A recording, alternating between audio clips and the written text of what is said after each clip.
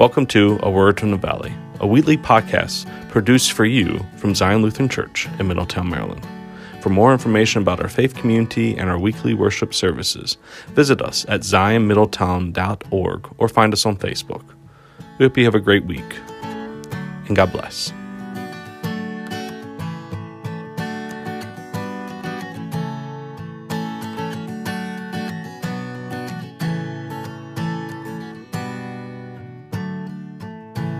Dandy on Luke 12, with which we are hearing today, deals with the topic eschatology.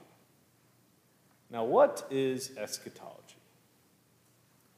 This past week, we were at the boardwalk and in Arson, New Jersey on Thursday night, and they always have live bands on Thursday nights. And when I first started going, Diane's been going there for her entire life, they had lots of bands up and down the boardwalk. You can walk down and hear different music all night long. This year they only had two bands. The first band we encountered up on around 7th Street called themselves the Big Daddy Duo, which I think was two guys who got stuck inside during COVID and decided to form a band. And they did. And they were really good. One of the guys got this drum box kit that attaches to his guitar so they could have percussion, even though it was just two of them. And they were singing songs that I knew. There was another band down the block that was good. They started singing some songs that I knew, and then they started singing these obscure Beatles songs that I had no idea existed. So we went back and listened up to them, to the Big Daddy Duo, a little bit more on Thursday night. And one of the songs that they were singing was a song first sung by the Cavaliers, and then Pearl Jam picked it up and did a cover on it. You all probably know it, Last Kiss. You all know that song? Oh, where can my baby be? The Lord took her away from me. He's gone to heaven, she's gone to heaven, so I got to be good, so I can see my baby when I leave this world. Whenever you hear the word eschatology, think of this song, because this song's all about eschatology. Granted, it's horrible eschatology, very un-Lutheran eschatology, but eschatology nonetheless. Dealing with what is to come. For one thing, what the song does, it says that, as Lutherans, we don't believe that God kills anybody. That simply that death is a part of life. But God promises to redeem us, even in the grave. And we believe that baptism is the only necessary thing for salvation. This guy says, she's gone to heaven, so I got to be good, so I can see my baby when I leave this world. That's not Lutheran theology. We believe that baptism is the thing that gets you into heaven, not your works. But nonetheless, it deals with eschatology. Eschatology deals with the end of time, which is also called the eschaton. Now, we have a whole book in the Bible that is solely dedicated to the eschaton. That doesn't mean that other New Testament books are void of the subject. Jesus, through the author of Luke, I think is doing two things with this passage, in this passage. How you are to maintain discipleship through division and conflict, and two, how one is to interpret signs. I have to say, though, that Luke 12 is not one of the most popular passages of the Bible. People don't get tattooed on their bodies anywhere, these words. We don't have t-shirts made with Luke 12:49 on them. I came to bring fire to earth, and oh, how I wish it were kindled.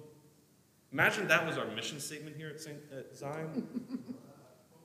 Like, hey, do you want to come to a place where we might light you on fire this week? I mean, that's a great way to get people in the church, right? Light them on fire.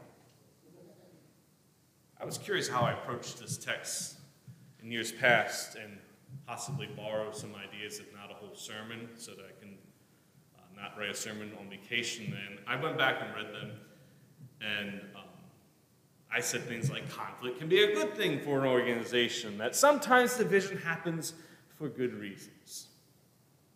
Yeah, I said all that stuff before COVID-19 and these past 2.5 years. For these last 2.5 years, I've had to make a lot of lose-lose decisions. I've had to deal with a lot of conflict. I've had people say to me, you required us to wear masks, so I'm never coming back to your church.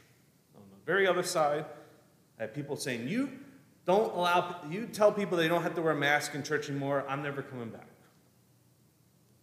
There are days when it feels like I can do nothing wrong, that I even breathe the wrong way. as a pastor. And I know this has always been the case. You can't please everybody. But it just feels different these days. And I don't know if this is all the inevitable and the pandemic just sped everything up, or something else is going on in society and in the world. But I, for one, am very much sick of conflict. I'm tired of being at odds with my family and my friends, with the people I've been called by God to serve. I'm tired of conflict. And I have at times wondered if the way I feel now is always going to be the way that I'm going to feel. Because if that's the case, is it even worth it? And I know I'm not the only one who feels this way. I mean, you look around at our congregation and in our pews, and there are a lot of missing faces, right? And it's not just here. Many people have completely disengaged from church communities, from Christian communities around our country. This is a nationwide trend, but to be honest, the trend has always been there. The pandemic just sped it up. We've seen a lot of people disconnected from church communities over the last 40 years. I remember when I entered into ministry 10 years ago, we were talking about sports, practice, and games being played on Sunday mornings. Now, and how horrible it is that happens, that people would choose sports over going to church. Now, you can say that this family has their priorities backwards, and you can blame them all we want, but what if we turn the discussion around to ask why someone would choose sports over church? Is sports giving their family something that church is unable or unwilling to supply? Have we scared people away? Has the Word of God, especially this lesson, scared people away? I've come to bring fire to this earth, and oh, how I wish it were already kindled. Or that line from the Psalm, nevertheless you shall die like mortals and fall like any prince. Great thing you should tattoo on your arm, right? To be honest, I think the answer to both of these questions is yes. There are multiple times in Jesus' ministry when people turned away from Jesus because he was a bit too radical. People couldn't handle what Jesus was saying. But I also think we have not done a great job of showing people why church matters. Instead, we expect people to come and support what we are doing, but we give them no voice in organizational decision-making. I mean, to be really honest and blunt, because Jesus is pretty honest and blunt today, I think a lot of people view the church as only caring about their money and not their soul. And while I know that is not the case, and you all know that is not the case, that we care more about them than what's in their pockets. Sometimes our language and our actions do not always convey what really matters, i.e., this passage seems to affirm precisely the wrong tendencies in human communities. That when you get a bunch of people together, it's only a matter of time before divisions and conflict occur. And yet, as I read this text this week, and as I thought about this text and pondered these words from Jesus, I was reminded of, in Luke 2, the angels meeting the shepherds in the field and singing, "Glory to God in the highest, and peace to God's people on earth." Where's this peace the angels speak of? Did the angels lie or mislead us? Did God lie to us? Was God's word lost in translation by the messengers themselves? Did they play a game of telephone, start at the seraphs and make their way down the angelic host? Perhaps you can make the argument that for either of those scenarios, but going back and looking at the entire nativity narrative, the specter of division has always been present in Luke. Mary Magnificat speaks of division, dividing the powerful from the lowly, pointing to God's just sorting of power and privilege as a manifestation of faithfulness. Simeon, when the prophet Simeon meets the Holy Family in the temple, describes Jesus as a sign that will be spoken against so that the thoughts of many hearts will be revealed. Raymond Brown, in his commentary on the infancy narrative, goes so far as to say that in Simeon's prophecy, when he promises the sword will pierce the heart of Mary, that the sword might not be referring to seeing her son murdered by the Romans. Rather, the piercing of Mary's heart points to the judgment that Mary will undergo in struggling to respond faithfully to God's word.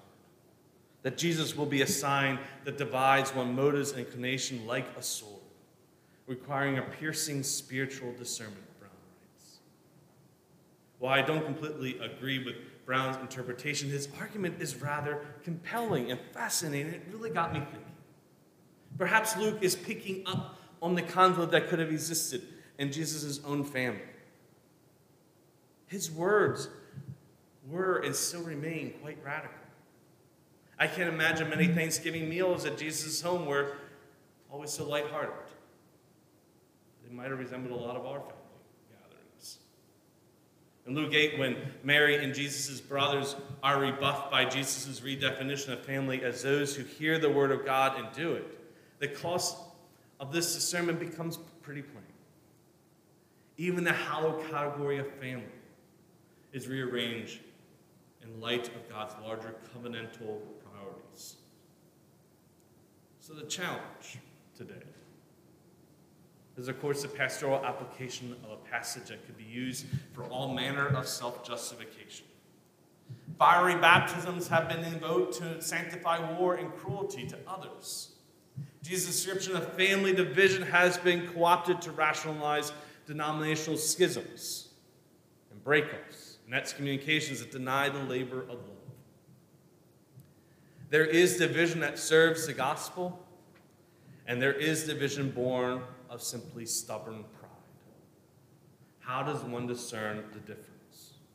Or how many times has unity been a synonym for complacency and the avoidance of division used to hold together a broken system that probably just needs to be broken in order to be repaired?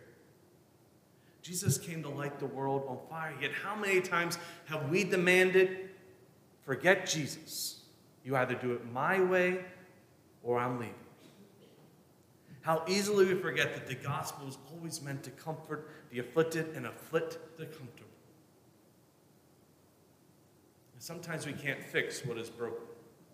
Sometimes we have Humpty Dumpty situations where we cannot glue the pieces back together. The church does need to, at times, take a stand on a variety of different issues.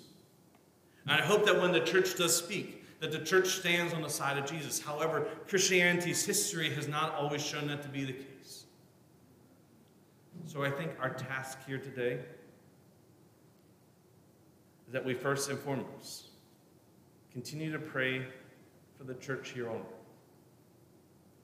Pray that the church might always stand on the side of the gospel, the side of Jesus, the side of the cross. Pray for the Holy Spirit to enable us to act in this way. Because left to our own devices, we will always divide ourselves and create conflict that harms and does not repair. May we be slow to anger and abounding in steadfast, agapos, sacrificial love, like our God is. May we have grace for each other.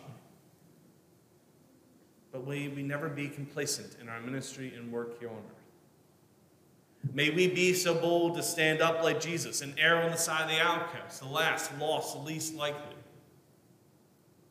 And when division and conflict does occur within our community,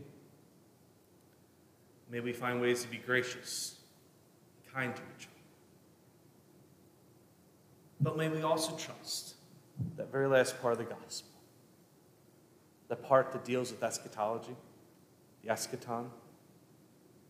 May we also have the trust and faith that on the last day, when we take our final breath and sleep that eternal rest, may we trust that God will put back together all that is broken, heal that is all that is unhealed, and wake us from that rest on a new and most glorious morning, and bring us into God's heavenly kingdom, where we will forever live in the holy presence of the Father, the Son,